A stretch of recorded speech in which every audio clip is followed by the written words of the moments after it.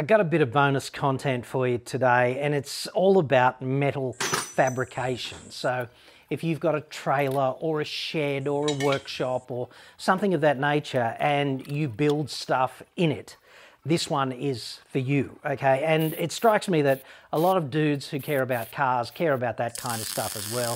If there's a Venn diagram, there's a fair bit of overlap between those two circles. And I want to talk about that. Now, it strikes me that if you're building, I don't know, a workbench or something of that nature, a gate, it doesn't matter what it is, or a small section of decorative fencing, a ramp for your trailer to get a ride-on mower up there, or even the push mower to make that a bit easier, then you're going to have to cut up some standard structural shapes, and you're going to have to cut them into the right length. And there's going to be a lot of repetitive cutting, because if you're going to make a ramp for your trailer, for example, you might have to cut up 20 bits to go in between the stringers, and they're all going to have to be the same length. And if you're using an angle grinder to do that, it's going to be a proper pain in the ass, because you're going to have to mark each piece out individually. And that kind of sucks, because to mark out metal, you've got to measure it roughly, colour it in a bit with a marker or blue or something of that nature. Then you've got to measure it precisely, mark it with a scriber, get a square, scribe the right line. And in the case of the angle grinder, if you're cutting up this stuff, like a bit of square section tube, then you've got to mark a 90-degree line on each bit and kind of follow that around the angle grinder. And it takes until the frickin' heat death of the universe, okay? But there is an easier way, and the easier way would be to start thinking more like a machinist and less like a DIY punter. See, in the machining universe, there's a concept called a reference surface, and it's used all the time on a drill press or a vise on a drill press, I should say. If you've got that clamped down, then the fixture or the vise is a reference surface, and it ensures the repeatable insertion of material. If it's all the same size material, a drill's going to come down relative to the fixed jaw on the vise in the same spot. And if you use the edge of the vise as another reference surface, you can use your trusty 1-2-3 block or something to put the workpiece against the vise, slide it against the edge of the vise like this, and then all of a sudden your drill is coming down in the same spot all the time, so you don't have to mark out a single hole once you've got it all set up. And this is kind of that applied to DIY in the shed fabrication of this and that. And the concept I'm talking about is a stop block. And I'm just going to set it up for you here philosophically, and from time to time we're going to cut away to an actual job I was doing at the weekend, because like since Christmas I've been living the fabrication life, because we need a couple of privacy screens here at home, and I'm cutting them up with 50 by 50 square section tube, 3mm thick, and that's for the main exterior frame. And then the internal supports like the ribs, the whatever you call them, joists, they're 25 by 25 by 3, that's this stuff. And a lot of that cutting is repetitive, and I freaking hate marking out because it's so time dependent, and it also introduces more errors than a setup with the reference surface, because once you're set up and clamped off with a reference surface, there's no measurement error. Your setup is your setup, and you just feed material in and cut it up till the cows come home. In this situation, I'm using this inexpensive Vevor bandsaw. It's a great tool for cutting up metal. You can buy it in two flavors actually. You can buy it with this table that allows you to use it as a cut-off saw. The table also swivels as a miter saw. I'm not going to go into it in great detail because I've done a review on that. I'll put a link up there to a card, to a card up there. It's up there. Whatever, somewhere up there, there'll be a link to the review video on this saw. The other version of this saw is just as a standalone handheld job. Now, I would strongly advise you, if you're thinking about lifting your game up from angle grinder cutting to a saw on a bench to cut metal, I'd advise you to go for this version with the table, because A, it doesn't cost you much more, and B, if you want a handheld one to break something down in the field, you just undo like 3 socket head cap screws here, and it lifts off and you've got that. So the versatility of this is well worth the small additional cost. And I did check with Vevor. They got plenty of these in stock. They've just received a new shipment. So I think they're under $300, which to me is just tremendous value for something that lifts your game so much. Now, the reason I hate angle grinders is a few reasons. One, they're freaking dangerous. And of all the things that they're good at, and I use them all the time, angle grinders, I've got 5 of them just over here, and they're all set up for different jobs, and one of them is cutting metal, okay? But that's the thing that angle grinders are the worst at, okay? So I just hate using them for that. The blades are flimsy, they're dangerous, they fill the air with toxic grinding dust, so you have to wear breathing protection in addition to the eye protection that you should almost always wear when you're using any kind of power tool. So that kind of sucks. And these are just a low fuss way of cutting through common structural shapes that you would use in your home workshop. All right, so the philosophical thing is this, okay? You've got a vise on the table in the saw that holds the material, and if you clamp the saw to your bench in position, then that's fixed relative to the bench. And if you mark out one thing to the right length, then you set it up in your vise and you clamp it off, this cut is going to happen just fine. And you've already done a finishing cut on this bit, okay? That's the theory. So this bit is going to come off. It's exactly the right length. You've taken your time and you've marked it out accurately. What you then do is you get something convenient and you clamp it to the bench right there. When you do this cut, that bit falls to the ground. You just lift your saw up, you unclamp the work, you feed the next bit through till it hits your stop block, you clamp it off, you go again. And I recently had to do 5 pieces. The internal ribs all had to be the same length. And this is another mistake that people make when they DIY something out of steel in particular. They sort of build it on the floor or on the bench and they make the bits join up, but they don't pay enough heed to the dimensions on the drawing if they have one. So if one of these bits is 3 millimeters too long and another bit is 2 millimeters too short or something, and you've got this arbitrary collection of dodgy length bits, then when you weld them all up into the project, it pulls the project out of shape. And that's why so many DIY jobs, not only are they not parallel, but they're not square, so they're kind of rhombuses or whatever you call that. And not only that, they're twisted this way or this way because the joints were all cut so freaking dodgy. So if you're going to make stuff out of steel, you should put processes in place and have a mindset where the accuracy of the bits in the cut list really matters. Because guess what, dude? It really matters. I'm cutting out these ribs out there because it's as hot as, you know, 2 rats screwing in a wool sock in the jungle. And there's a bit of breeze out there. So I'm doing it outside and I've got the saw clamped down and I've got the stop block, which is just a scrap piece of steel. It's clamped to the bench, and I wanted to show you the classic mistake that people make with their stop blocks. And this is still relative to what I would call a low kinetic energy saw like this. It's got low kinetic energy because the blade is very light and it doesn't move very fast. And intrinsically, that makes it safe. Now, incidentally, if you're going to use any kind of cut-off saw, don't stand here. Don't stand here in line with the blade. If you stand here, this is the bit that's about to be disconnected, so it could go flying off. So don't stand here, okay? Like if it hits the saw and bounces back, it's like a piece of metal hitting you in the guts, potentially bad. If you're using a high energy saw, it's a disc rotating like this, and you're in the plane of rotation. So if something fails, where do you reckon it's gonna go? Into you. And wearing the right protection, like safety specs or something, I've got a million pairs of safety specs here. But the thing about safety specs, they've got the standards mark on them, AS 1337 medium impact, so you think, yeah, I'm protected. It's only part of a safe working system. you cannot stand in the plane of rotation. So don't stand here, dude. Like, what I do is I stand on the vice side of any saw, because this work is fixed to the saw, and the saw is between me and anything that goes flying.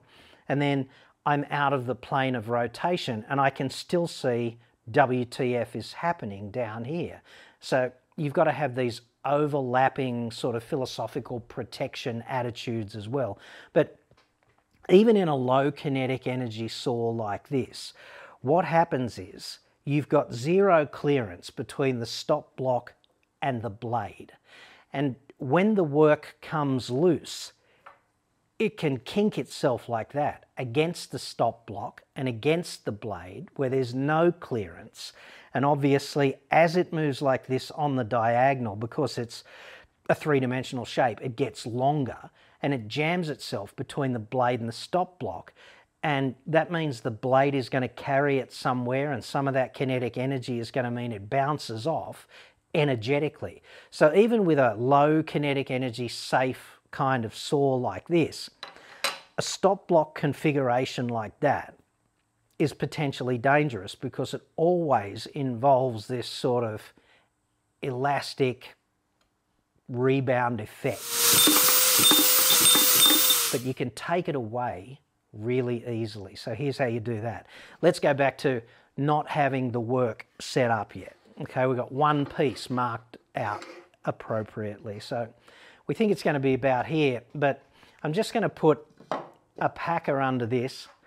I'm going to get one of my trusty 123 blocks. If you're not familiar with a 123 block, it's a precision ground piece of hardened steel that's 1 inch by 2 inches by 3 inches. They come in pairs. They're pretty cheap, so you can abuse the crap out of them. This is my abuse the crap out of it pair, but it's still good enough to use on a mill, you know, for non-aerospace jobs. They're pretty robust, in other words.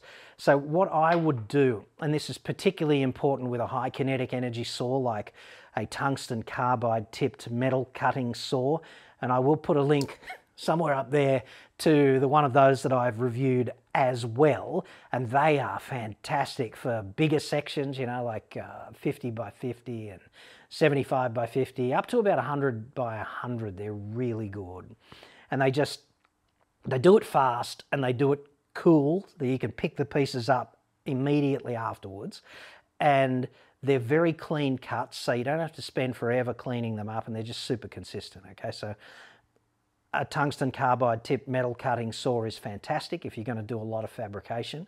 I got a couple there. I use them all the time. The only downside is they just shower the universe with metal chips, like the metal equivalent of sawdust, which would be Satan's fingernails. So you'd have to have something to deal with that. And the something of choice, which I've just upgraded to, I've wanted one for ages, is one of these babies. It's a magnetic rake thingo. So you've got chips all over the concrete where you're going to park the car. You just whip all over it with it. The magnet along here just sucks up all the magnetic chips, and then you just pull the release handle here and it pulls the magnet out of alignment, and you just, you know, get rid of them in the bin. It's awesome. Makes cleanup so quick if you don't destroy the rest of your workshop with it in the process, right? So anyway, that's the downside to these faster high kinetic energy saws, and they're potentially more dangerous as well. So you've got to make sure you're wearing the right eye protection. You've got to get out of the plane of rotation and all that stuff as discussed. That's kind of really important. The other thing I'd suggest about most saws is that if you end up in a position where the piece that you are cutting, you've cut through, right? And the piece that you are cutting is kind of sitting there, you've taken your finger off the trigger of the blade, so the saw is spooling down, but it's still got a lot of kinetic energy left. It's still turning and burning, right? Don't lift it up until it stops, because the actual tungsten carbide tips on the blades of these metal cutting saws are a fair bit wider than the steel disc that they're brazed to, and they can pick up the work on the way up and throw it, right? So if the work hasn't just fallen away and gone down onto the bench, wait for the blade to stop before you let it up. That's a pretty good safety tip as well. And be standing on this side away from that, because that's a real risk with a high energy saw. Anyway, you've got your 1, 2, 3 block set up like this. You've got your piece marked out. And then what you do is you set your piece up like this, and if necessary, you tweak, you know, the location of whatever here before you clamp it off. You just tweak that so that you get your mark in position, you check it, it's right, stop block in place, clamp down. Before you cut it,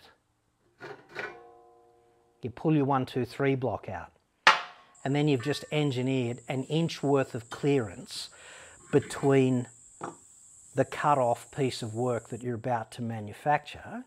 You know, the work piece is about to come off, and it's got an inch worth of clearance that you didn't have in the previous setup. So the workpiece can just fall off the saw without getting bound up in the manner of the previous one.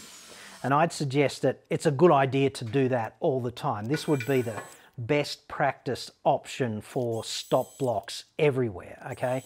I'd have to say though, the shorter the piece, the easier it is for the saw to pick it up and throw it around, and the more critical it is to use something like that, at least in my opinion. And it takes bugger all extra time to do this, right?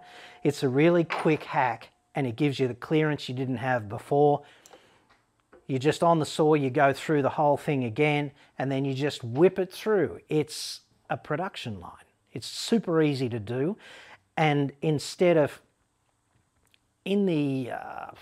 in one of the privacy screens that I made up, there's like an outside frame out of 50 by 50, and the inside frame is made out of this stuff.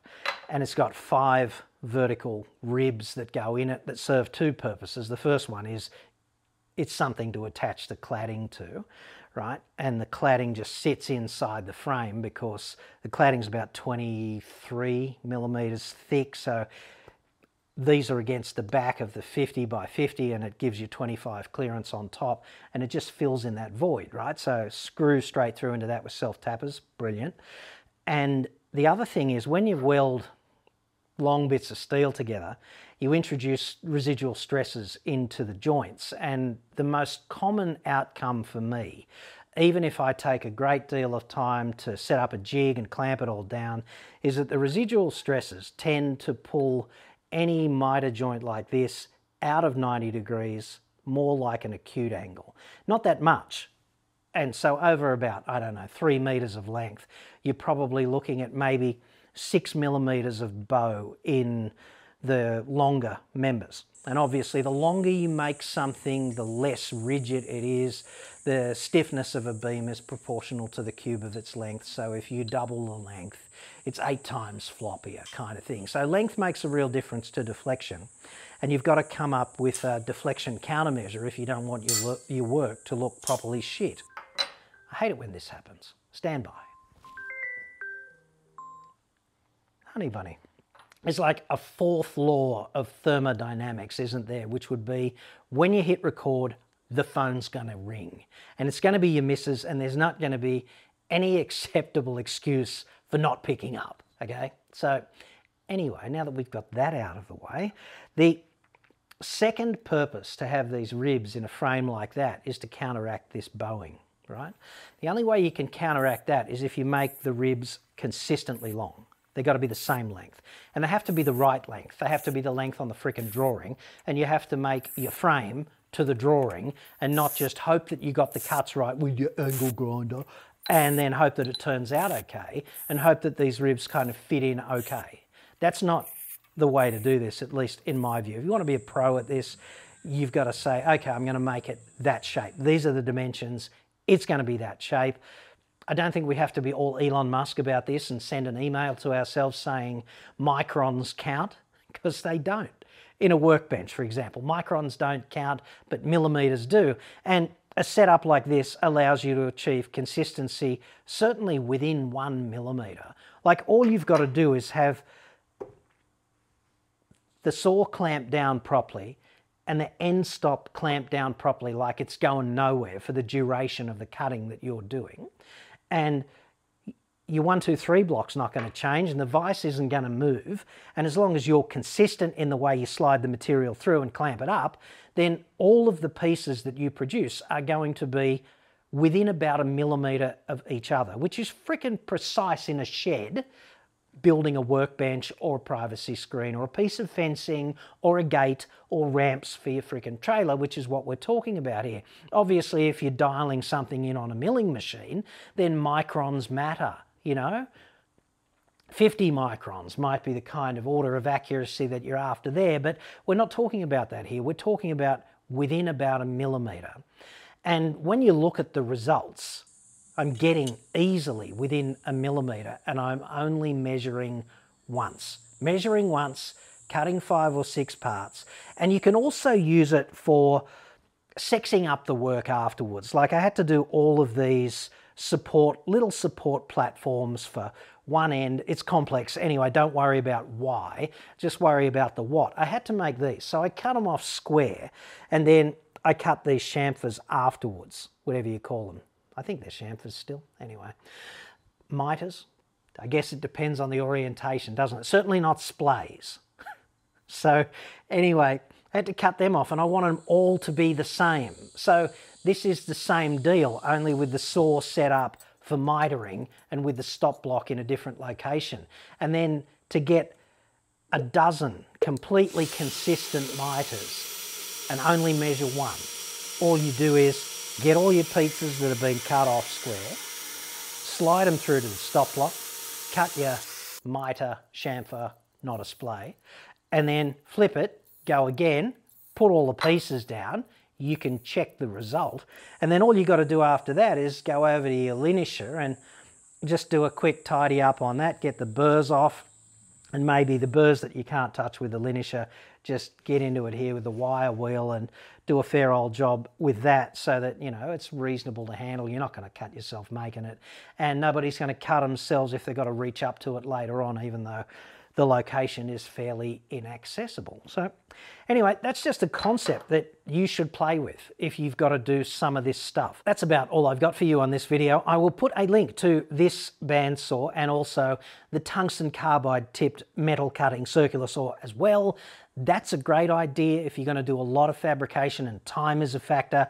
This is probably the safest option to start with after you've been using an angle grinder to do everything. All right, and angle grinders have their place, I get that. Pick yourself up some 1, 2, 3 blocks. They are miraculous little tools. They're precision squares and shims, and you can bolt them together and make squares like that. And when you've got one, you will never cease to be amazed how many things it can be used for, including setting the blade of a saw up square to the fixture on the vise and things of that nature as well. So anyway, I hope this has opened your mind to the concept of reference surfaces, which can exist anywhere. Drill presses, milling machines, lathes, cut-off saws, every machining operation that does not involve a handheld power tool has the potential to incorporate a reference surface that just slashes the burden of marking out. And you get all that time back. You can use that extra time to watch the footy and drink beer, or be more productive, or be more precise, whatever counts for you, right? So anyway, if you're a welder or a boilermaker, I know you are better at this than me. I'm not claiming to be a full-on professional metal fabricator, but I did work in those environments for a few years when I trained to be an engineer, and my objective with this video is to open people's minds in DIY land to a perhaps more professional way of looking at doing this kind of stuff so that they can be safer and more productive. And if there's something else that you'd like me to cover off in that domain, if I know about it, I will. Let me know in the comments.